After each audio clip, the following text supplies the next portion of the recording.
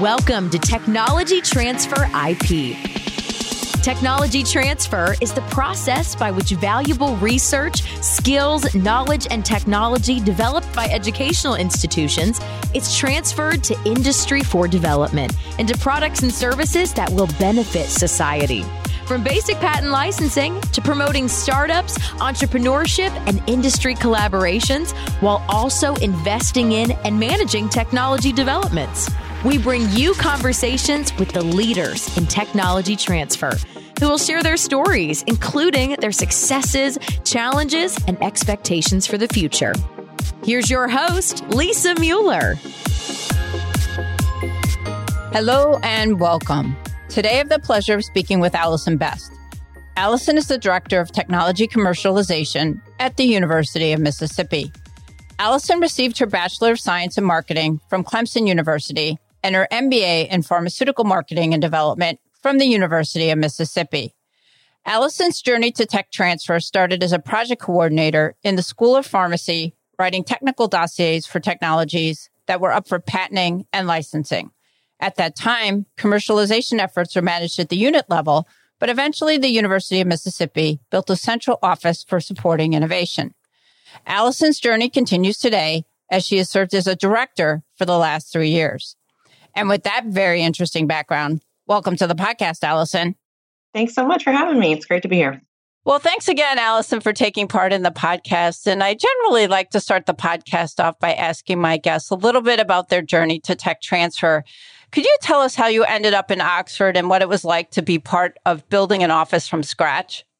Sure. I am one of those fortunate folks that when they finish an undergraduate or a graduate program, I had fallen in love with Oxford, and I was able to find a job. And so, in fact, that's one of the main emphasis we have now in the state is to keep those students in the state. So I realize now how fortunate I was 25 years ago to be able to do something like that. And again, like I said, like you mentioned, I had started in the School of Pharmacy as a project coordinator, and with those commercialization efforts being very decentralized by different units, we had an extraordinary vice chancellor that brought in a business development person from industry who came in and said, there's a lot of great stuff here, and use that industry approach. And that model that we did in the School of Pharmacy was able to be scaled. The vice chancellor said, let's try and do this for real. And so we built the office. But the great thing is that I like to say we didn't build it from scratch. What we did is a good road trip, which these days sounds like something fun to do. But we went to 3 different offices that we admired. One was a lot bigger than what we knew we could do, but we loved stretch goals. And then we found 2 comps, and we went around and we had great conversations with our counterparts and figured out how to make it work. That's pretty awesome. So given that you went around and looked at those different offices, for those of our listeners who may not be familiar with your office, can you tell us a little bit more about it and how it's structured?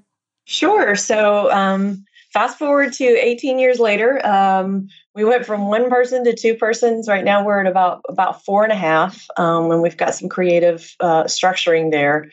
It took about 15 years to get the traditional director. Then I came in as associate director. We managed to hire a project coordinator to help us with all that great data and docketing and financial information. We were able to secure through our success our very first licensing associate about 3 years ago. And then a year ago, we started a partnership with the Small Business Development Association, whereby one of their business counselors on the entrepreneurship side is working part-time with us. So we have that dedicated individual to help with our faculty and employee startups. So it sounds like you guys are very lean, but you get a tremendous amount done.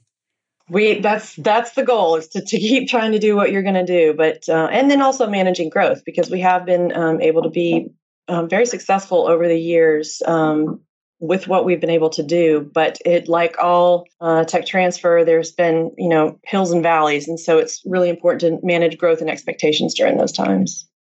Now, speaking of growth, I know you have something called Insight Park. Can you tell us a little bit about what Insight Park is? Sure. Insight Park is basically our research park, and that's in that its traditional mission is obviously to provide a dynamic environment where businesses can take full advantage of the entire research spectrum at Ole Miss. There's an incubator in there. We have a large company, $1 billion company out of San Diego, General Atomics, that's a tenant in there because of their research relationship with the University of Mississippi. But it is that engagement point. Right now, it's one building. We're hoping to build that up. But it's a fantastic opportunity, and it's a beautiful facility. How long has Insight Park been around? I mean, you've been at the university for quite some time. It obviously wasn't there when you first arrived. No, in fact, actually, some of the efforts that we're doing regionally and statewide, our group was just talking about this because, 18 years ago, folks that wanted to partner with us and license with us wanted, especially in the life sciences, really wanted to have a physical presence in either near the university or in Oxford, Mississippi, our community, and we just didn't have that space. And so Insight Park was born from that. The investment that the state and our university made into creating wet lab space, office space. And so it's about 10 years old right now. It varies between. It took a long time to get to full capacity, but right now we're varying, between that 90 and 100% capacity. And we're in the middle of some tremendous build outs in the innovation space there. That's really exciting. So it sounds like you've got some great technology and other innovations that are going on. So could you share with us some of those technologies that might be on the market, as well as some innovations that you have in development? Sure. So again, I think one of the most extraordinary things is coming from a decentralized model, what the university's been able to do and partner with industry over these 20 years. And again, because our origination was out of the life sciences, about 80% of our portfolio is still in that space.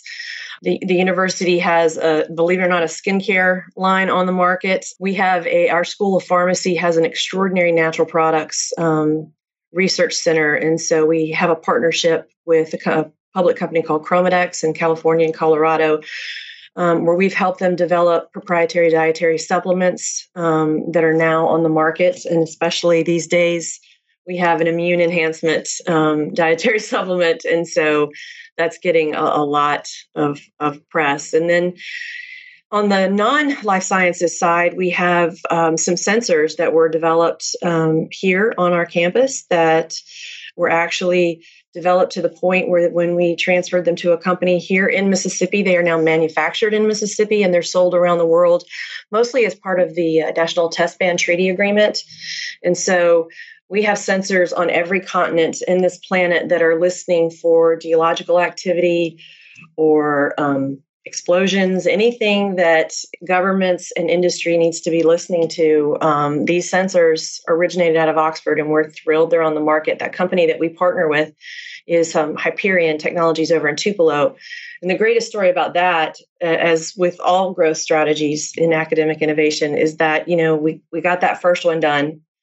It worked well. That company, we enjoyed working with that company. That company knew that the data coming out of Ole Miss was good. And so now we're on our third partnership and license with that company. Oh, wow. Congratulations. Thank you. They're probably listening to this podcast right now. Well, I hope so. Yeah. I hope so. We enjoy them. That's the point. They were able to grow their company. They're hiring more folks. That job creation is part of it. That's awesome. Well, can you tell us a little bit, Allison, about what you think is most important for managing innovations to have the greatest opportunity for success? Sure. And I think that goes back to when you were asking about what we have in development, because again, we are very small. When you're talking about managing, especially on the life sciences side, we have a growing biomedical engineering group. These technologies are risky and they take a lot of money. And so a couple of interesting things I've noticed in innovation, whether it be working, at a large university, or so for the audience, we've got about $68 million in R&D going on this campus. That gives you kind of that context. So again, a relatively small research enterprise. But at that same time, we have 4 biomedical innovations that are in human clinical trials right now, which is absolutely extraordinary to me. I use that. It's a bragging point, but it's extraordinary because industry as a whole has moved that risk equation so much farther down now. And so the companies that we partnered with back in the 80s and 90s and even early 2000s, the top 5 pharmas, the top 5 biotechs, they can't take on the risk for the innovations as early as we have them now. So the majority of our office's work now is in an entrepreneurial mindset and in an investment mindset, because usually what's going to happen is the company that takes the technology is either going to be a faculty startup, which is great, or it's going to be a very small company that's going to need to go raise money because they're partnering with us to go do it, and they're executives that have been out there doing this for a while. And that has just shifted everything that we do and measure for success, because it's not a matter of anymore. I've been listening to your podcast. It's true. Every speaker, I think, has hit on this. It's not a licensing model anymore, and it's not a handoff model anymore. And so the most important thing to me in terms of managing innovation is the expectations as to what's actually going to happen in the next 12 months and in the next 18 months. These ideas that we built into our licensing agreements, even as far as back as 5 years, in terms of you're going to write this great plan to get this product X on the market. And that mindset just won't, and that's not going to ensure the greatest probability of success. So again, we're thinking in what's the next step? What's the next piece of data that needs to get? What's the next thing that faculty member needs in order for his company to be successful? Because that's the only way the technology is going to get out into the public. Now, I think that's a good segue to talk about innovation partners. Could you tell us a little bit about the innovation partners there at MISS and the role they play in tech transfer there? Again, it's that idea that, so the example I have right now is we're negotiating 5 license agreements or options. And some of those are with faculty startups, but it's still a negotiation. And most of them are with these very small companies. Only one of them is with a company that I would call large cap. And so, again, working with those partners and ensuring that the conversations are, again, about the development of the product and not so much about the finances anymore. We get past the financial term sheets as quickly as we possibly can. So we rely on the comps. We model it as much as we can, and then we move on. So another critical aspect to making that work is leveraging the resources above and beyond what we have on this campus. And so in terms of working with potential partners, one of the things that's been the most dramatic and the most successful in the last 18 months is the relationships that we have with the other commercialization offices around the state. I heard you talked to Almisha Campbell at Jackson State, who's a partner with us on not only technologies, but she's a partner with us on several innovation grants. One with the NIH. She's done extraordinary things at Jackson State. Yeah, she has as a one-person office too. Yeah, and it's unbelievable. But, the directors, as we call ourselves, and we have 5 research-intensive campuses around the state. We talked at Autumn, we, check in and all of that. But about 18 months ago, we decided, you know what, this is just, we need to get real, and we need to have conversations about where our gaps are right now, and if there's any way that we can help each other with those gaps. And it's been extraordinary how those conversations have not only helped improve the efficiencies within our office, but in our metrics. So it's been a lot of fun, and that smaller conversation has now bloomed. And so now we as a group regularly meet with all the economic development officials at our campuses. In fact, we met yesterday. And that's where you start getting that impact context conversation going, that pipeline conversation going, and where our gaps are with this particular project. And it's amazing how these economic development professionals can come in and say, hey, have you thought about this? Or actually, I've got a meeting with that company. And that's been extraordinary. And then it bloomed again, if I can keep going with the story, and that the state's economic development partner is Mississippi Development Authority. And again, been in great contact with them, but they have a new director. And then also the head of their innovation center said, let's just try and start working together. And so That's been extraordinary. And now our governing board for all of the academic institutions in the state is part of this conversation. And that's how you get it done. And actually, it's the small office analogy that I was trained in, that, I've had the opportunities to talk on panels and train others and pay that forward. But that model now is what's working in the state of Mississippi.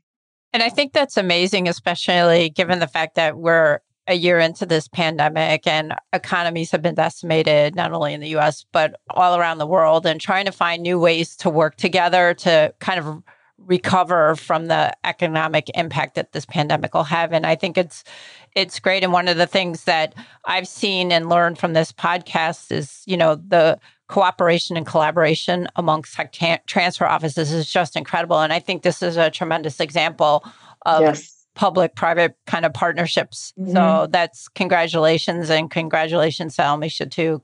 So I wanted to ask you, given that, what would you say some of your office's biggest challenges are? Well, that story doesn't change. Yeah. It's a lot of overlap.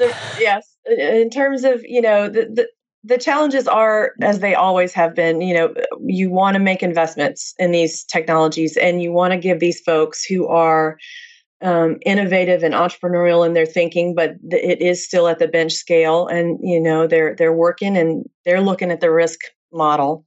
So there's always, yes, I would love a greater patent budget, a proof of concept fund where I could say, yes, let's take $5,000 and see what this looks like before you're having to go into dilutive investments through investment partners, or waiting on a federal grant that may take a longer amount of time. I mean, one of the biggest challenges for me is to create a parallel track where we can throw some money at it. They are looking at the extraordinary SBIR, SDTR, and other state and federal government funding, and then talking to investments, because that's the risk model that you want to present. So that's it. But and then always, more people, more all that. But again, with this transition to this collaborative innovative network model that we've moved to in the state of Mississippi, one of the greatest examples I have now is our governor and the head of our MDA made an investment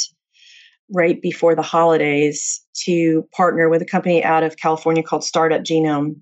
And what's extraordinary, right now they have, Startup Genome has over about 100 communities, clients, and municipalities that they work with to help with startup branding. They publish a yearly report that's a global innovation impact report. The most extraordinary thing to me about the state making this investment in what we're doing is that they're recognizing and they're asking questions about how entrepreneurship, innovation, these emerging technology clusters that they're seeing coming out of these academic communities around the state need to be supported. And quite frankly, that's been something that had been missing in the state of Mississippi for a while. We still don't have state proof of concept fundings, and we have one EOS, Innovate Mississippi, that does a tremendous job, but their budget is like ours. And so even that small investment by our state leadership to say, look, we're gonna invest in this partnership, and they're going to help you with your analysis of how you're doing, what you're doing great, where your gaps are, and they're going to help us with some global branding, which is really what's going to change, to me, our ability to interface with industry, whether it be a startup all the way up to large companies. So that one's extraordinary. The other ones that we talked a little bit about Almeisha, I would say, is we partnered with the University of Kentucky and the accelerator grant that she mentioned. For Ole Miss, this is a virtual biomedical accelerator. And again, the key thing for me in this was NIH's, as part of their NIGMS IDEA program, was that let's help these states with a virtual accelerator, because for a long time, like we talked about, Love Insight Park, we need more of those buildings. But when these ideas, these companies are so early, if there is a way to virtually now help support them, connect them to network resources, whether it be data or subject matter experts, investment funding, management, but let them keep that address in the state of Mississippi, that's a win. It may not stay in Mississippi forever, and but at least it's got a shot for staying a lot longer than it is now. And so these things that are happening are absolutely extraordinary and certainly make those challenges a lot easier for a small office. Well, Allison, I generally like to close the podcast by asking my guests, if you could have any 3 wishes granted or a vision realized for your office, what would that be? That's been an interesting question to ponder lately. I mean, certainly, as I mentioned, we've got these technologies in human clinical trials. And so the ability to have that press release where we have a poison ivy vaccine that my husband is first in line for, the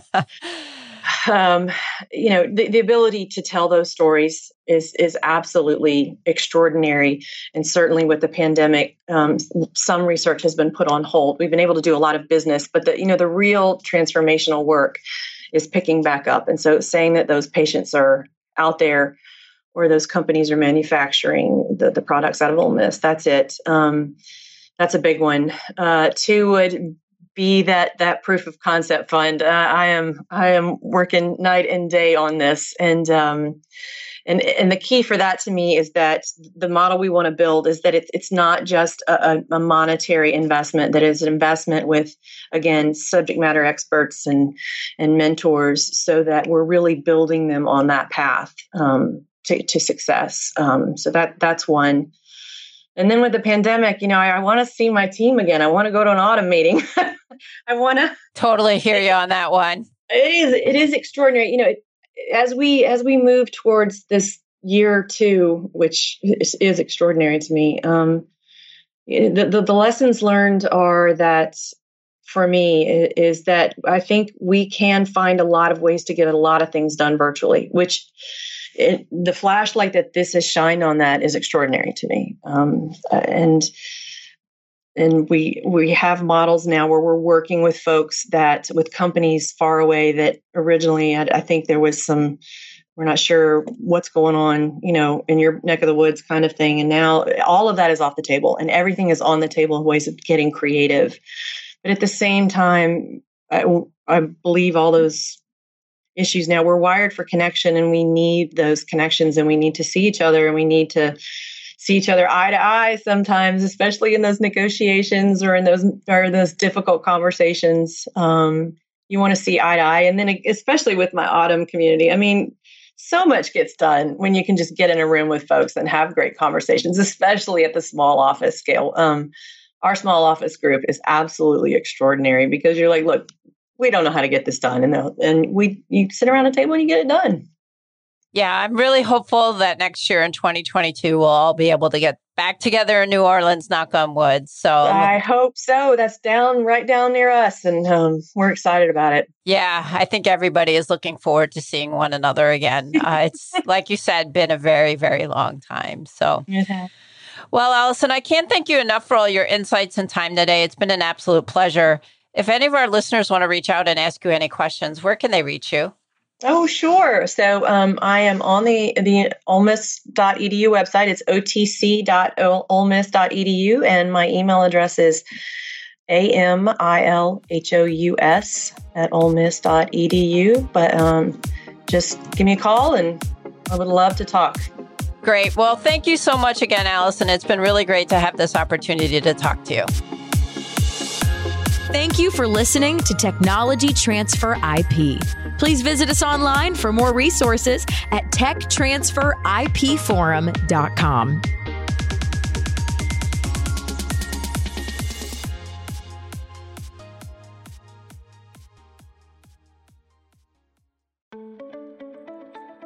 New to Tech Transfer or a seasoned pro? Autumn is the global member organization for Tech Transfer and is here to help you get connected, get smart, and get ahead. Whether you work in academia, research, government, business development, corporate engagement, or startups, Autumn is dedicated to supporting you through education, advocacy, networking, and promotion. Join and you'll receive 20 free live webinars, as well as meaningful discounts on meetings and courses, insider access to a vast network of colleagues to help you through challenges, and align on new technologies and the university decision makers who license them. Membership is open for 2023. Join us.